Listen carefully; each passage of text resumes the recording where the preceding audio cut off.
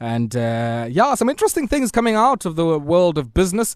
We heard some remarks coming through from the Minister of Employment and Labour, Anelisa Tuswa, suggesting that his department had also received many complaints about employers attempting to shift the financial burden of the 21-day lockdown onto employees. Now, you might also have experienced this, where your annual leave allotment for this particular year you've had to dip into in order for you to be able, I guess, to comply with the lockdown regulations.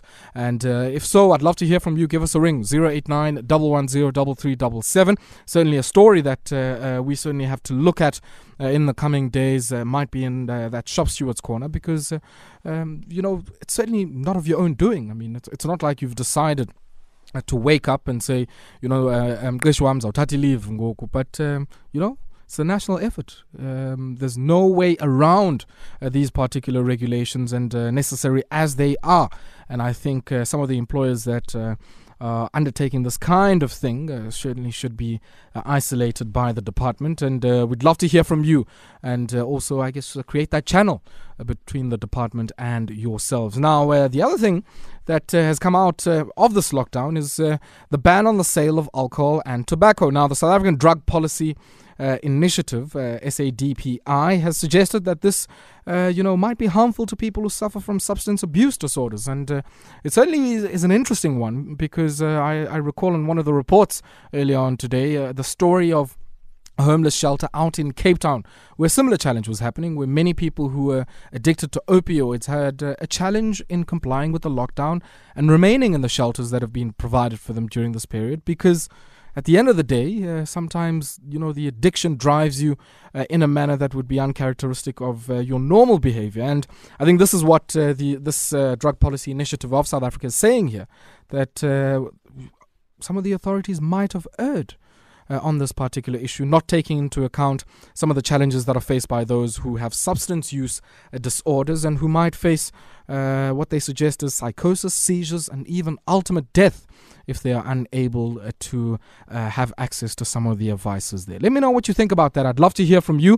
But let's take a look now at some of the stories in the world of business. And talking about vices, it seems that some pubs and restaurants have started to contravene lockdown rules. I'm joined on the line now by Anelisa Tuswa, independent business journalist. Anelisa, good evening to you. Unjan. Talking about vices and challenges with substance use, it seems that some pubs and restaurants have managed to contravene the lockdown rules by accessing an online portal, yes, a CIPC, where we all go and register our businesses. And it seems that some have been able to print essential service certificates and then say to people, yes, we have this certificate from the authorities, and therefore we are allowed to operate. Look, I think it's worth explaining that the BIS system, Aya, is an automated system. Essentially, businesses, if I put it that way, specifically the ones in pubs, tavern, restaurants, actually applied online. They're applying for essential services. And I think we all understand what essential services are. Yes. So if you're a pub owner or restaurant applying online for a certificate to be under essential services, it's either one, you don't have the correct information, or you're just trying your luck. So I guess the authorities have made it very clear here, for the benefit of many of our listeners, that even if you run a pizza parlor, a restaurant, or a tavern, and you've managed to access one of these certificates by hook or crook, well, the authorities and law enforcement officials can still come to your place and close it down, because the regulations still suggest that if you're doing something that isn't an essential service, you can still be shut down for that, even if you have this documentation. It's going to be harsh, because what they're saying is the online one is actually just I think in varsity, but basically it's like the first part of the approval. Yes. So you still need a final approval. So what they're saying now is those temporary certificates that have been granted online, if you're a business in those categories, so in pubs, restaurants, and you've got that certificate, first of all, it's cancelled already. And what the government is going to do is they'll hand your documentation or your application to the South African Police Services, and you're going to go under some serious investigation. Yeah. Again, you have to sit down and think, was that worth it? So it's quite clear what's going to happen here. And Anelisa, I want us to pause here for a second and take a quick break. I'd love to hear from some of you. I mean, you might be running a similar operation. What does this make of you? 7 minutes it is before 8 p.m. and it's our Money Conversations. We're taking a look at all of the big news that is moving markets on this Tuesday. And joining me to do this is independent business journalist Anelisa Tuswa. And we took a look at a story just before we went to the break of pubs and restaurants that have seemingly jippoed the law here and managing to access CIPC certificates that classify them as essential service providers. And whilst, of course, their actions and the operations that they have would certainly not place them within the ambit of businesses that are allowed to operate over this period. Now, talking about contraventions, Anelisa, of what we've seen here when it comes to the regulations that have come through, the Competition Commission says they've been flooded with over 500 complaints here of excessive pricing. Now, this is certainly an interesting one because Minister Ibrahim Patel and even the Commissioner at the Competition Commission made it very clear that they're going to come after people who engage in price gouging and people that are trying to profiteer on the back of this particular crisis.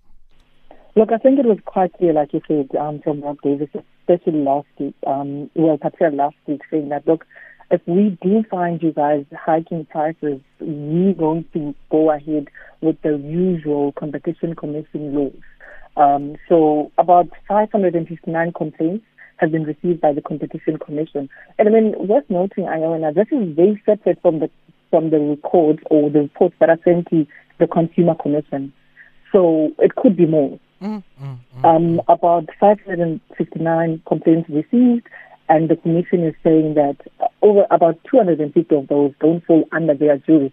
However, they are going to actually put those companies that have been named to inflate prices during this time, and they're going to investigate it. And I mean, I think last time I said, if a company is under the competition law, if a company is found breaking any, or whether it's guilty of price fixing or any form of market manipulation, then they get fined about 10% of their profits. Wow. So it's another harsh one, and another conversation about why people trying to make money out of our tough, very difficult situation as a country. Yeah, it seems it's a wide array of products and I guess services here that have been ramped up after this. Anything from what you would find at a food retailer right through to some of the protective equipment, masks, gloves, and anything else that we would require during this period. I found one of the cases interesting here, Anelisa, of a retailer based in Secunda who raised the price of dust masks from 5 Rand to 25 Rand. And it's quite clear, I guess, that as this unfolds, we're probably going to see a lot more of this. I think we're going to see a lot of those. And I mean, I saw a couple of big names that were mentioned even in the investigation. And you just wonder, because we all know how price determination works. Clearly, there's no proper justification for someone to actually have a price increase times by 5 on the normal price. A couple of companies have told the Commission already, like Tuswa already told the Commission that there was a huge transition when it comes to prices on the December sales and the January sales. So when they went back into February, it was already their price increase, whatever. But there are some just non-justified instances, like the guys in Secunda. How do you increase the price by? That's not even 100% increase. No, it's something else entirely. Increase. It's something else entirely. You know what, I know this is a business show, but I think we need to also motivate our people to actually take note and record those things. But finally, this is the time when I motivate people to actually, if you see a price increase and you're like, no, this is not what I paid for last summer. Yeah. Report it, call the Competition Commission. Yeah. There are channels to get, to make sure that corporate doesn't get away with benefiting out of this current situation. You mentioned something quite interesting. I mean, you said that even the numbers that we've seen going to the Competition Commission are a potential undercount because there's another institution, the National Consumer Commission, that would also be receiving similar kinds of complaints. I must say here it's quite heartening to hear that the Competition authorities now are going to link up with the consumer authorities and have one streamlined process to avoid duplication of these complaints, because if indeed we try and encourage many of our people, as we are doing, to go out and report this as and when it happens, then that's going to make it a bit more convenient for people to get the necessary relief that they need. Yes, I believe that the Competition Commission is also trying to streamline their workflow, just so that to avoid any form of duplication. But again, this is what we've always called for, that there needs to be some form of a link between protecting consumers and exposing corporates. And that's essentially what the Competition Commission does. And the Consumer Commission would be protecting you as a consumer. So I think finally we're starting to see both entities somehow finding ways to link up with each other. And I mean, whatever investigation that comes from the Competition Commission will obviously have to go on the Competition Commission, on the Consumer Commission. So two commissions, all based on the idea that no one should actually be using this time to profit or manipulate you as a consumer. Sure. And we'll certainly share some of the details on our Twitter handle. I can certainly share it on mine, of if indeed where you do experience this kind of price gouging or certainly, illogical or even unexplainable markups on products that you buy on a frequent basis. We'll certainly share some of those details there so that you can access the process there to register some of your complaints with regard to that kind of behavior. But Anelisa, interesting one here, certainly for many people who would be buying wares online from the likes of Amazon here. Now, it seems warehouse and delivery staff in the United States, in the borough of Staten Island, in particular in New York, warning of a stoppage of a production here, stoppage of the packaging, warehousing of many of the products that we would import over COVID-19 fears, and suggesting that they're not being protected in the workplace. Look, I mean, having a shortage of staff when you're not protecting them is another conversation for another day. But I think the workers at Amazon at this stage have made it quite clear that they don't feel protected. And I think it's within their rights. We also, just to bring it local, we also saw that Take-A-Lot has resumed their deliveries from today. I'm hoping that they've taken the right specifics. I thought those were just essential deliveries on the part of Take-A-Lot. They're essential deliveries, but they're still deliveries. You still need to go to someone's home or someone's office and go deliver. So generally, as a worker, your first concern is your safety. Is the company taking anything? And I think that's what we're seeing in the US. And I mean, I saw a statement from Amazon saying it was just like 50 to 60 employees and they've got about 5,000 and whatnot. It still doesn't matter. What matters is, it doesn't matter that only 50 people went on strike. What matters is, have you infringed any rights of the workers? Have you made sure that while they deliver the actual goods or whatever products that they're delivering to people who are at home, some of the people are in self-isolation. Yeah. And so I think, Anelisa, you make a very important point that it doesn't matter if you're delivering, life-saving medication or even baby formula. I mean, it's not about what you're delivering because you could be delivering the most life-saving thing, but that doesn't necessarily mitigate or stem the risk of infection if your employer is not doing anything to really protect you. And you are a service provider, so what you're delivering to the customer doesn't really matter. Your safety should be the concern of the company. That, listen, my people are going out. These are the procedures to make sure that they are actually safe, and they don't have to actually. I mean, I saw one of the guys that actually blew up this Amazon story that he's been fired. So it's just tragic. It's tragic that you see a trend across the globe that, again, all those things will always come down to the actual labor, the person on the ground, the person that is providing an essential service. Because deliveries, I believe that they are, if you believe in essential things, it should be an essential service. But you're not protected on yourself. So you making sure that people remain at home without going to the stores. But what is your company, the individual company, doing to protect you? Certainly makes things a lot more difficult. Before I let you go, Anelisa, I want us to take a look at some data here. It certainly is in the past, but some interesting numbers to look at here. The quarterly employment statistics came out from Stats SA today, and showing, I guess, somewhat of a marginal improvement in part-time work during the period of October through to December. Let's talk about some of these numbers here. Clearly, big changes happening in the trade sector, business services and community services, but we continue to see massive declines in construction and even the mining sector. Construction losing 17,000 jobs in the same quarter that has the festive season. It certainly does place things into perspective. Look, I saw the numbers earlier, Aya, and if you put it in percentage terms, it's 0.2 increase, which is very small, very, very small. And I looked at the sectors, again, it's trade and community services that actually benefited. And there's a very disturbing trend in the set, because the full-time employment has decreased, whereas the part-time employment has increased. Again, the quarter, it's the fourth quarter, so it falls between the October and the December period, a season where we see a lot of seasonal employment.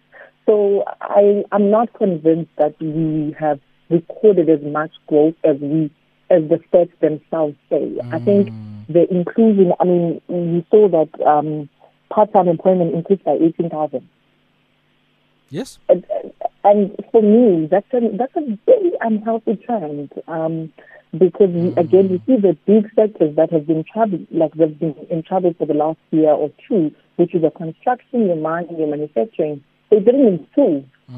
So trade, that's where your retailers fall under. Yeah, and of course, it's all of the people that would be working flexi hours or 0 hours in the retail sector here. 10,000 part-time workers added to the labour market in that period, and maybe also 10,000 coming out of business services. I guess the big issue here is if you look at the transport and the community services sectors, which traditionally, during the festive period, often see some improvements there. It's quite surprising that the transport sector didn't see an improvement there of part-time employment. And I think so. I guess Anelisa lana manani, and we compare them in the context that we find ourselves in now with COVID-19. I think the numbers will bear out a much sadder story in the coming months. Certainly, that's my view. Yeah, look, I spoke to one of the economists. I was speaking to someone from PwC sometime this week, and I think it was actually yesterday, and she was like, look, this year, first of all, in a technical recession, companies are going to close for the next 21 days, those who are not in essential services. Yes, the government is providing some structures to try and assist them and whatnot, but unemployment this year is not about to improve. In fact, we will see some companies really being able to keep their people in the employment structures, but for us to even expect an improvement to actually people creating new jobs, new investment is going to be very tricky for the remaining of 2020. So I think we need to brace ourselves and start to see ourselves that the labour market in South Africa at this stage for the rest of the 2020 is not going to be a good one, taking into account a couple of things. So the restriction, Moody's downgrades, the impact of putting one-day lockdown. It's not going to be good for Umsebenzi. It doesn't look good at all, if I would say. Yeah, tough times indeed. Anelisa, we'll have to leave it there. I certainly know that we hate to be the harbingers of bad news, but certainly we must always tell the truth and claim no easy victories, as Amilcar Cabral told us from Guinea-Bissau. And that's where we're going to leave it today for all of the stories that are moving markets. And on the other side of this brief break, we continue into the world of small and medium-sized enterprises, which are set to benefit from a boon of 1 billion rand each coming from the Oppenheimer and Rupert families. And we know that in the wake of that announcement, a few other people coming to the party. We saw the Motsepe Foundation, also saw Naspers making their contribution as well, and the likes of Telkom as well. And we'll take a look in particular at that 1 billion rand that Business Partners is going to be lending out, or will they be granting it out? We'll certainly pose that question on the other side.